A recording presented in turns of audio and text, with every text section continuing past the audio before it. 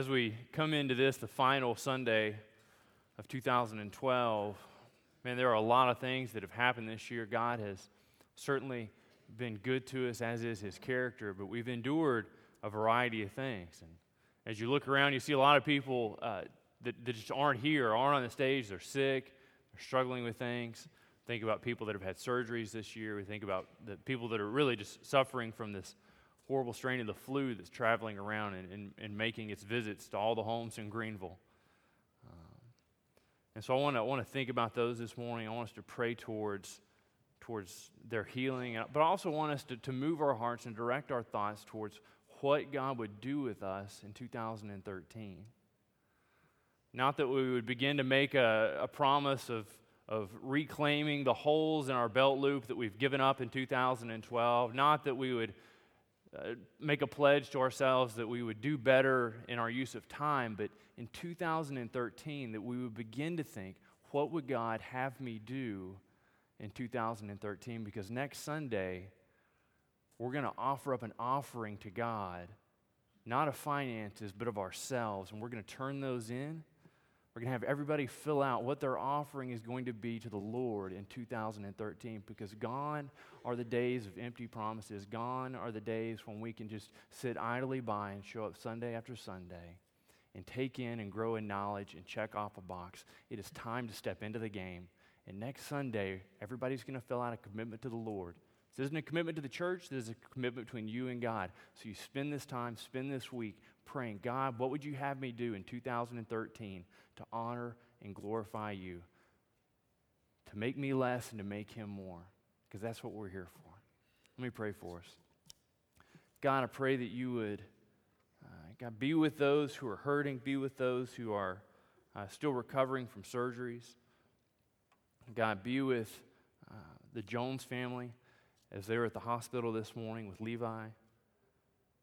God, I pray that you would be with those who are still struggling with the flu and with the nagging colds and just all the things that go on around, or just those who are just simply exhausted from all the festivities of the season.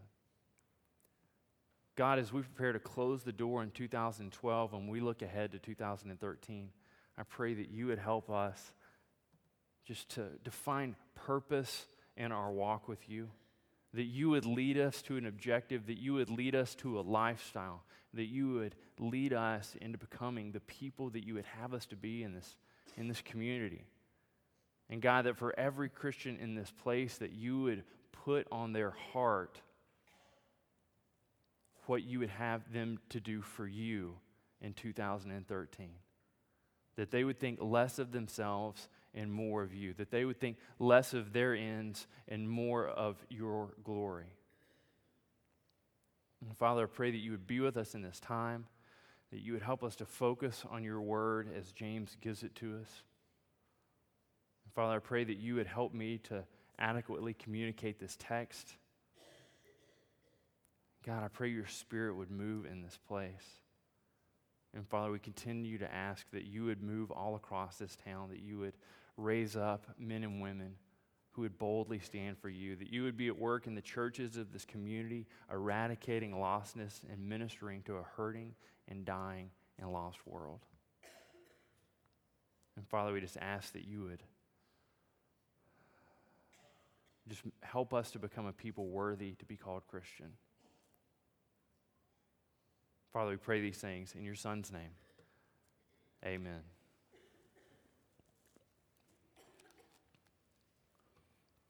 You know, as we finish out this year, some of us are just so excited about 2013 rolling around. And as we make it through the holiday season, a lot of the children have just been, this time between Thanksgiving and Christmas is just kind of intolerable for them. There's this date coming, and they know all these presents are going to be associated with that, and so it's very difficult to be patient in that time.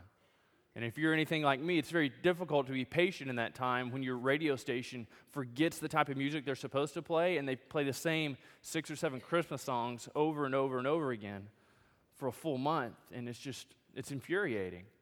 And you find it very difficult to be patient. You know, as Valerie and I seek to be godly parents, as we seek to raise our children in a godly home. One of the things we always tell our son, we don't tell Graham very much because he's not very good at English yet. He's only 9 months old. I really wish you guys would give him a break. I mean, he's doing the best he can. But one of the things that we find ourselves saying over and over again is be patient. And that's waiting without complaining. To be patient is to wait without complaining. But it's almost like I say that to my son, but then something happens. I'm at the gas station, and the person in front of me decides to pay with cash at the pump pay. I'm just thinking, man, please go by, get a credit card, get a debit card if you're not into credit, but just swipe the card, and this whole thing could be so much faster. Because they go in, they browse the aisles, they pick up chips, and they're like, I didn't know they still made combos. I'm going to get me some of them. And they come back out, they've got a big gulp, a bag of combos, some pretzels, and some antacid, because they're going to need that when they finish that bag of combos, because they're not as good as they remember. And so all these things in our life really test our patience. They really push us to not lose it. But nothing tests our patience like suffering. Nothing tests our patience and really pushes our buttons like suffering. Whether it be health, whether it be in the workplace, or whether it be in the family, suffering makes it very difficult to be patient. Well, see, today we're going to be looking at James chapter 5, verses 7 through 11, and James touches on the subject of patience. Now, this passage comes right on the heels of the first part of chapter 5, and James addresses it to the rich people. There's some discussion as to whether or not these rich folks are Christians, but James writes to them, and we hear of the abuses that the rich put on everybody around them. They make people work for them, but they don't pay them. They're oppressing people, and they're using their money and their influence to make people's lives pretty miserable. And then James turns from that scenario, so he kind of sets that and talks about the judgment that the rich people are going to have to face. And then he opens up in verse 7 of chapter 5, and he says, "Be patient, therefore, brothers, until the coming of the Lord. See how the farmer waits for the precious fruit of the earth, being patient about it until it receives the early and the late rains? You also be patient. Establish your hearts, for the coming of the Lord is at hand. Do not grumble against one another, brothers, so that you may not be judged. Behold, the judge is standing at the door.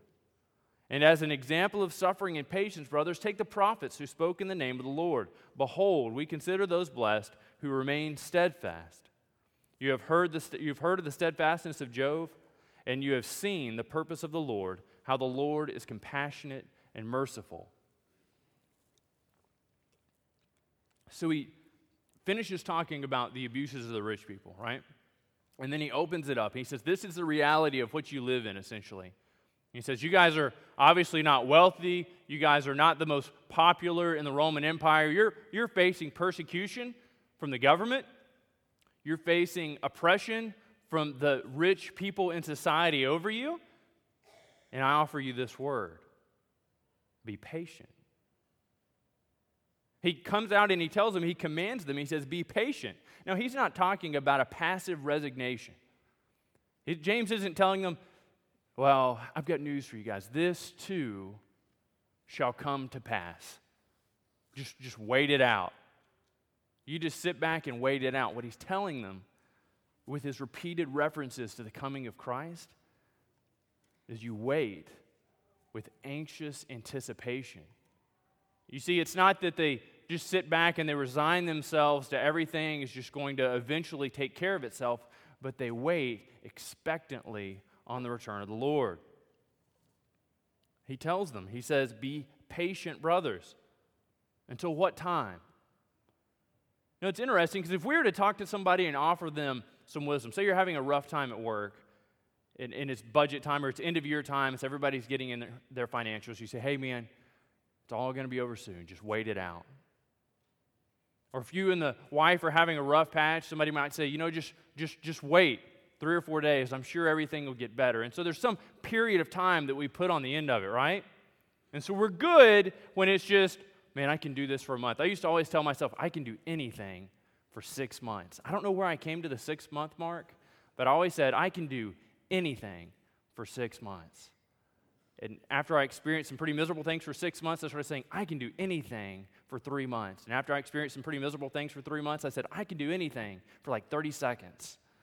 And it's, I'm pretty good at it, actually. 30 seconds. I'm thinking probably somebody breaking my femur and shooting me in the other leg. I wouldn't be cool with that for 30 seconds. But most things, 30 seconds worth, I'm pretty good. But James writes this group, and he tells them, he says, be patient until when? He doesn't say be patient until the rich people finally come around. He writes them and he says, don't just be patient until the Roman Empire becomes a little kinder. You see, in the future, this guy named Constantine, he's going to come and things are going to get better for you. He doesn't hang out this concrete thing of what's going to happen, but he tells them, you be patient until Christ comes again. And you'll remember that in Matthew 24 and verse 36 that Jesus himself didn't know the date and the time and the hour, and apparently the Mayans didn't either. To when everything would end, when Jesus would come back and he would set things right. You see, the patience that they're expected to extend is all the way until Christ returns, because at the return of Christ, every wrong will be righted. Every person that is worthy to be judged will be judged. And everything will be changed, and everything will be radically different. You see, they're told to wait with the expectation of the return of Christ, and then James turns and he uses a metaphor from farming. He says, see how the farmer waits for the precious fruit of the earth, being patient about it until it receives the early and the late rains? You see, in the culture James is writing to, they received early rains in October and November, right about the time they're doing all the planting season. And then the late rains would roll in March and April, right before the harvest time. Now, the interesting thing to note is if they missed the early rain or they didn't get a good late rain, the season the following year was completely shot. The season the following year was completely shot. So when that farmer went out and he broke up the soil and he took the seeds and he planted the seeds down in there and he covered them up, he has some faith, he has some understanding that there's nothing he can do to bring about life in this plant. Now, farming in our day is much more high-tech and advanced, and so we see people with pretty fantastic irrigation systems. We see people in certain parts of the world trying to reclaim seawater and to use that to water crops. But they didn't have this technology. They didn't have all these fancy things done. And so all they were relying on is the rain. And so this farmer goes out, and he commits himself to a great deal of work, he and his household and those people he employs, to a great deal of work to break up this ground, to plant the seeds, all on the hope, all in the expectation that the rain is going to come and that God is going to bring growth. And the early rain comes, and he's thinking, good, the early rain has come, but then he's got to wait. December rolls through, January rolls through, February rolls through, March comes, and he's thinking, where is that second rain? You see, you and I have a seed implanted in us, and we wait on the movement of God in our lives, and we are faithful to discharge those things that God has put us in charge of. But we still wait for the return of Christ. And you see, this idea that Christ is coming back is so much easier for us to think about when things are bad. You'll notice when the news cycle really turns pretty sour and all these headlines come in that aren't very favorable to our understanding and our moral outlook and our Christianity, people sign off on Facebook and they always say, come Lord Jesus, come. But man, when things are going great and the economy's booming and maybe some advancement breaks out and we're able to cure some form of cancer and we see all these awesome things happening. People are finding liberation. People are finding freedom. We see thousands of people come to the Lord. We say, wait, Jesus, wait. God, I just want this thing to keep going on. Surely things are going well. And so we forget that even in those times when things are going well, there's always this idea that at the return of Jesus, no matter how well things are going for us here, they will pale in comparison to the new kingdom that Jesus will usher in. It will pale in comparison to the new kingdom that Jesus is going to usher in. And so at verse 8, James again returns to this idea of being patient. He says, you also be patient. Establish your hearts, for the coming of the Lord is at hand. It's almost like he wrote them and James knew this group of people. And so he starts off verse 7 and he says, hey, be patient. The Lord is coming. And then he gives them the metaphor about the farmer. And then he turns again in verse 8 and he says, hey, look, just so we're clear on this, I'm very serious about you guys being patient. He says you need to have the type of dedication, you need to have the type of intestinal fortitude of this farmer who is so determined that he goes out and he plants a seed with no ability to bring about change. See, our trust and our patience is so firmly founded in the return of Jesus. And James says, be patient. And then he gives them this command. He says, establish your hearts. James tells them, look, don't be wavering in your attitude. Make a firm decision. Take a decisive act to establish your hearts. Be courageous. That's how some of the translations have rendered it. Man, do something daring for God. Do something that when other people look at it, they would say, man, that's a reckless attitude. And you say, no, that's a life impacted by Christ. Do something for God. And then James shows them how they are to have that steadfast heart. You see, it's not that they go out and they begin thinking of all the things that they can change in their character. They begin thinking of all the ways they might move and shape their personality. You see, to have steadfastness of heart is brought about when we have expectancy at the coming of the Lord. And James tells them, he says, that it's near, that Jesus is near, for the coming of the Lord is at hand. Now, let's think about this. So James is writing this, let's say, 60 AD or so. And so Jesus crucified late 30s or so. And so 20, 30 years later, James is writing this. Everybody knows that when Jesus left, he told them he was coming back, right? You see that in Acts, you see that in John.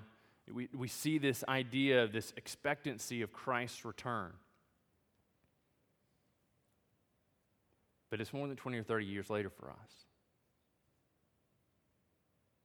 It's almost a couple thousand years later for us. And unlike the gap between November and December, the gap between Thanksgiving and Christmas, this isn't a definitive amount of time. But what we see is James tells them, and Jesus is just right here. He is stationed and ready for his return. And when we live our lives with the understanding that Christ is right there, when we live our lives with the understanding that he is already at hand, not that he is coming in the future, but he is already on his way, but has not arrived yet. I mean, we live our lives in a radically different way. You see, when we live our lives with this understanding that some point in the future, maybe for our children's children or our grandchildren's children, Christ will return, then we end up having a Christianity that's very different from the one written about in the New Testament. You see, over and over again in the New Testament, we see this idea that we are to live with a heightened sense of expectancy. We see this idea that the coming return of Jesus should affect the way that we live our lives, should affect the way that we engage in the marketplace, should affect the way that we speak to and love on one another, and should affect the way that we do church. And that's the point that James wants to drive into them. But you and I both know that there's one thing about being patient. It's that in the midst of suffering, our patience finds itself with a very, very short fuse. And we have a really hard time being patient. And one of the ways this affects us, as James so aptly points out in verse 9, is in the form of groaning or grumbling or complaining. And so we find ourselves doing church, doing life in community with other people, and we're suffering. We have all these stressors in our lives, and then people come along that just, man, they irritate us to death. It's this idea that you're like, man, if I could just beat the ever-loving snot out of you and have you not realize I did it, and then we could go back, that would really help me to get this stress out. But would you mind standing there while I just pummel you for a little while? You're not down with that. Okay. Let me know if it changes, because I really do want to pummel you for a little while. It's this idea that when we do life together in community with other people, it's hard to get along, right? I mean, as you look around, even this body here today, there are probably people that you see and you're like, man, I am so glad they didn't come over and shake my hand and say, I probably won't see you till next year. And you're thinking, yeah, man, I hope I don't see you for a couple of years. Or you run into people in the community and you're like, oh, man, I wonder if I could kick them in the shin really hard and then blame it on my wife. Because nobody hits a woman. And this idea that it's almost natural, right? And so James writes to these people who are facing oppression from the rich in the community. They're facing persecution from their government. And he tells them, be patient. Say, okay, we can do that. But surely we're entitled to share things in love with our brothers when they get on our nerves. You see, we love one another, and so we just want to point out the imperfections of those around us because we love them. And hey, I'm just offering an opinion to you, but when you smack that gum, it makes me want to slap you. Just an opinion, just want to love you for a little while. You see, we say the same thing happen in church. We see the same thing happen here, where one of us has an idea of how things should be. And we live in community with those people, but we're not satisfied allowing them to have their idea because we want them to be just like us. And so we begin grumbling against one another. You see, grumbling just feels so natural, doesn't it? It's almost like a pop-off valve. When the pressure gets too much, when we can't handle the patience anymore and being patient, we just explode and we just let it go on somebody. And so we have this case of verbal diarrhea all over somebody. And it stinks and it's nasty. And if you've ever received one of these things, you know what this is. I worked as a mechanic's helper not long after I graduated college, as I was starting seminary. And the guy I worked for, I don't think he had a pop-off valve. He just stayed angry all the time. There was one day in particular where I was helping an electrician change out some things around the shop. Mechanic's helper is kind of a loose term for everything that nobody wants to do, you do. And so I'm standing on the forks of this forklift, and he's got me up, and I'm changing the eye on these things. And the mechanic is looking for me because he needs somebody to sweep up his bay or something like that, or needs somebody to pummel for a little while. And so he's just steady stream of expletives over and over and over again. Where is that sorry, bleepity, bleepity, bleep, and whatever, and he's so lazy, and whatever. Man, I'm standing like 15 feet in the air on two little forks thinking, man, it would be so easy if I just fell. Workman's comp, I wouldn't have to be here, I wouldn't have to take this intolerable cruelty from this guy. And so the forklift operator, he and I have been talking for a little while, and telling him, I feel called to the ministry, I'm going to seminary. And so the mechanic comes over, and the forklift operator tells him, man, you don't need to talk to this guy like that. He's going to be a preacher. He is, he's a man of God, a godly guy. And the mechanic said, well, I've been talking like this my whole life, and if he can't handle it, he needs to find another job. And I thought, man, you are just so friendly, and I love you so much, and I'm not going to grumble or complain about you at all. And I thought that because he had his hand on the lever that could drop me. But really, grumbling just feels natural, doesn't it? This idea that when we face pressure, that we find people around us that we can just spill on them. But grumbling breaks fellowship. You see, when you go and you're bad-mouthing another church member, you're talking bad about somebody in the body, you're like, can you believe that they did so and so? You can believe they dress this way? Can you believe this is the way they choose to raise their children? And you're talking about them? Man, that breaks fellowship. That breaks the body. You have such a low view of what it is to be a body of gathered believers when you do that. Man, that's completely unacceptable behavior. If you were to do that in the first century church, they would ask you to leave. They would ask you to remove yourself from fellowship. They would no longer break bread with you. They wouldn't have you in their homes. You couldn't take the Lord's Supper because it was so important for them to have fellowship with one another. But we're desensitized to it. We're so used to hearing grumbling and complaining because so often it's coming out of our own mouth. But guys, it breaks fellowship. And so we spent a lot of time in Philippians talking about music. And we came to this idea, and I said it over and over again. We have no preferences other than to advance the gospel. But still we found people grumbling and complaining about people. I can't believe they would raise their hands, or I can't believe the volume would be this loud, or I can't believe that we would do this or do that. Enough. Stop. Don't grumble. Don't complain against one another. It breaks fellowship. And maybe you hear that and you say, well, fellowship isn't so important. I don't even like the people I've broken fellowship with. In fact, now that I know it breaks fellowship, where did that guy go? I'm going to go, hey, I'd like to break our fellowship. Man, I got bad news for you. It's sinful. You do that and you're sinning. You're not just making it rough on yourself. You're not just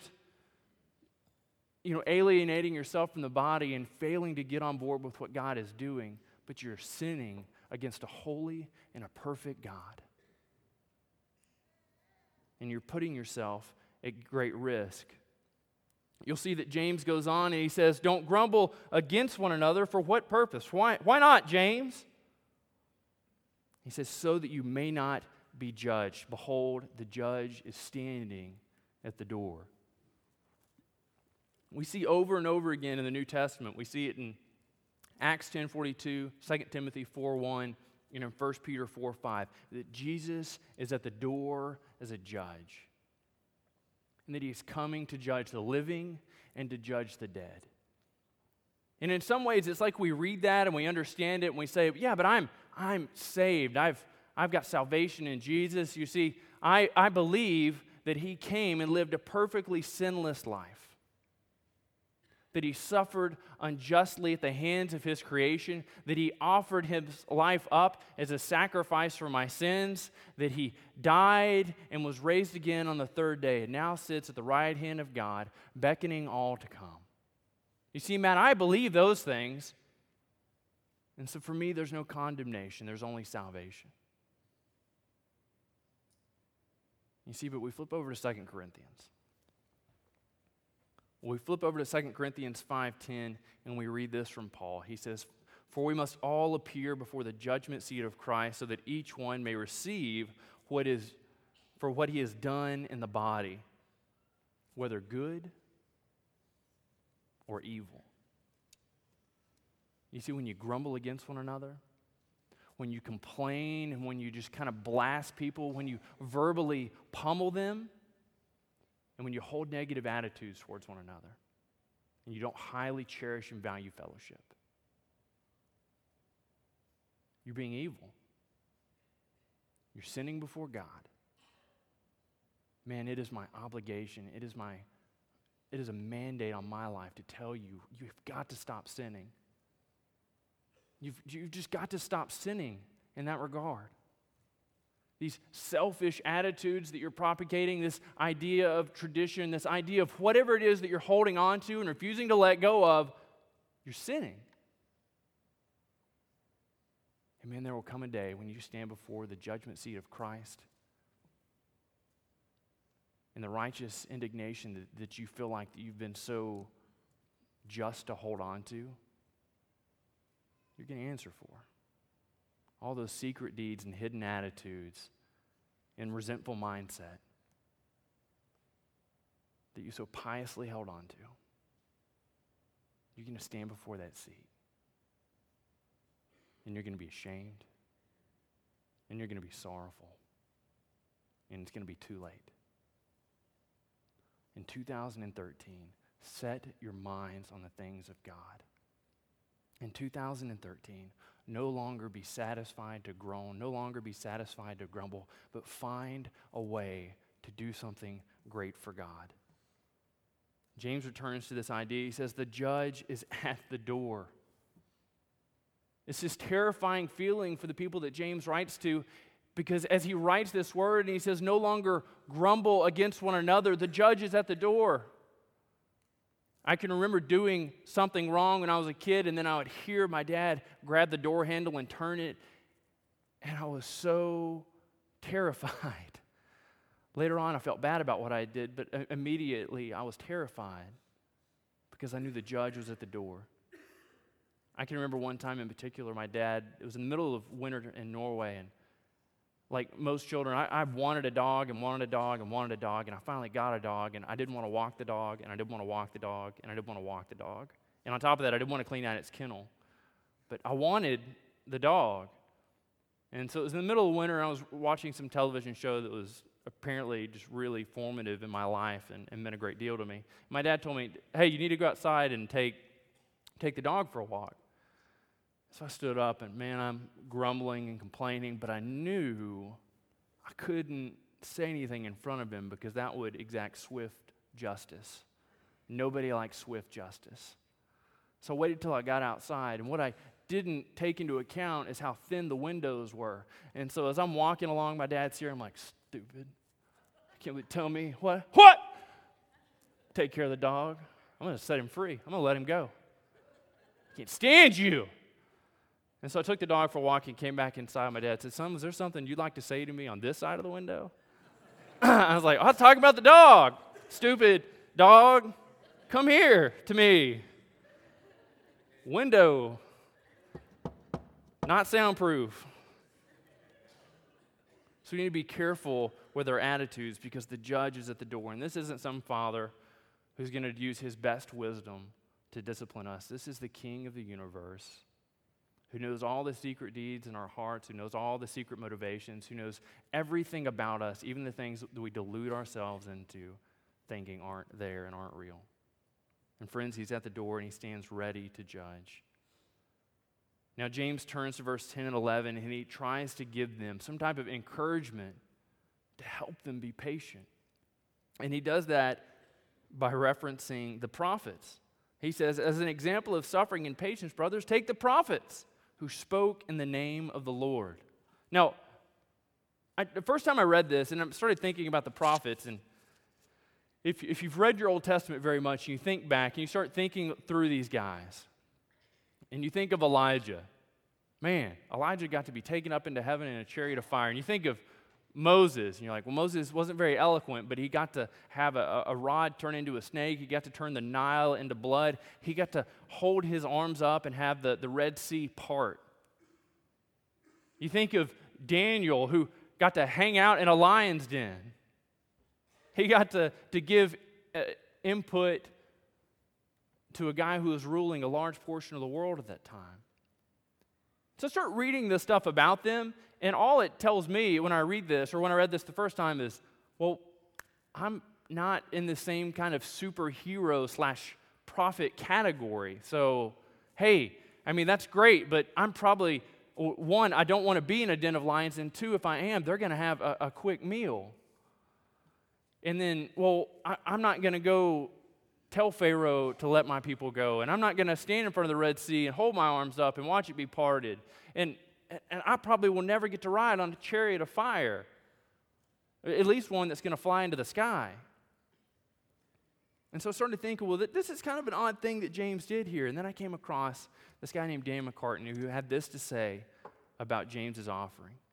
He says, James did not include the prophets to show people of extraordinary powers who did marvels, but he included them to show how ordinary people who shared the common human experience of suffering became extraordinary through their persevering faith in the face of adversity. You remember Moses, a child born in a difficult circumstance, raised in the household of his enemy, exiled from the land when he murdered an Egyptian guard, wandered around for quite a while. Then he came back in. And God took this ordinary man who wasn't very eloquent, and he did something truly amazing with him. You'll remember that Daniel is just an ordinary guy living in exile, but that God takes him and places him in an extraordinary situation. And that Daniel is faithful, and that Moses is faithful, and that Elijah himself wasn't anything special, but he was just someone who was faithful to the task. See, friends, God is looking for people that will be faithful to the task. He's not looking for extraordinary people. In fact, we see over and over again in Scripture and in history that God takes ordinary people and through them accomplishes extraordinary measures. God took a man named William Carey, who was nothing more than a shoemaker's assistant, and he changed the face of how we do missions in this country. He took a man who is illiterate, put him in India, had him learn 6 or 7 languages and translate the Bible into about a dozen languages and dialects. You see, all God is looking for is people that would be willing and faithful to the task that he has put ahead of them. And then lastly, James points to the character of Job. You'll remember Job, that in the beginning, Job was a man of extraordinary wealth, extraordinary prosperity, and an untarnished record in the community. But then he gets these reports, Job, all of your children are dead. Job, all of your livestock, all of your wealth has been taken. And he tears his cloth and he sits there with ashes, and he sits there and he covers himself. But we see in all of this, the continued refrain of Job is that he was blameless and upright, one who feared God and turned away from evil. You see all the things that God allowed Job to go through. Job remained steadfast. It's the same idea that we saw back in 1:12. He says, "Blessed are you when you remain steadfast. Blessed is the man who remains steadfast under trial. For when he has stood the test, he will receive the crown of life, which God has promised to those who love him." You see, this idea is that as we remain steadfast to God, as we remain steadfast under trial, as we bear up and are patient in suffering, that God is compassionate, and he is merciful, and he is making us into something that he can accomplish something extraordinary with. As we continue to sit here, I want us to think through 3 questions today. The first is pretty obvious. How are you doing in displaying patience in the midst of your suffering?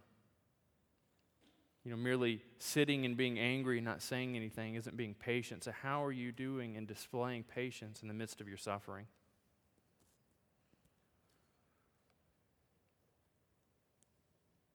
Secondly, in light of the judgment of Christ, what area or areas of your life do you need to change? Where is God leading you to become more holy? Where is God leading you? And it's something I want us to think about for the remainder of the week. What are you going to do for God in the next year? What would God have you do to bring him glory in the next year? Let me pray for us.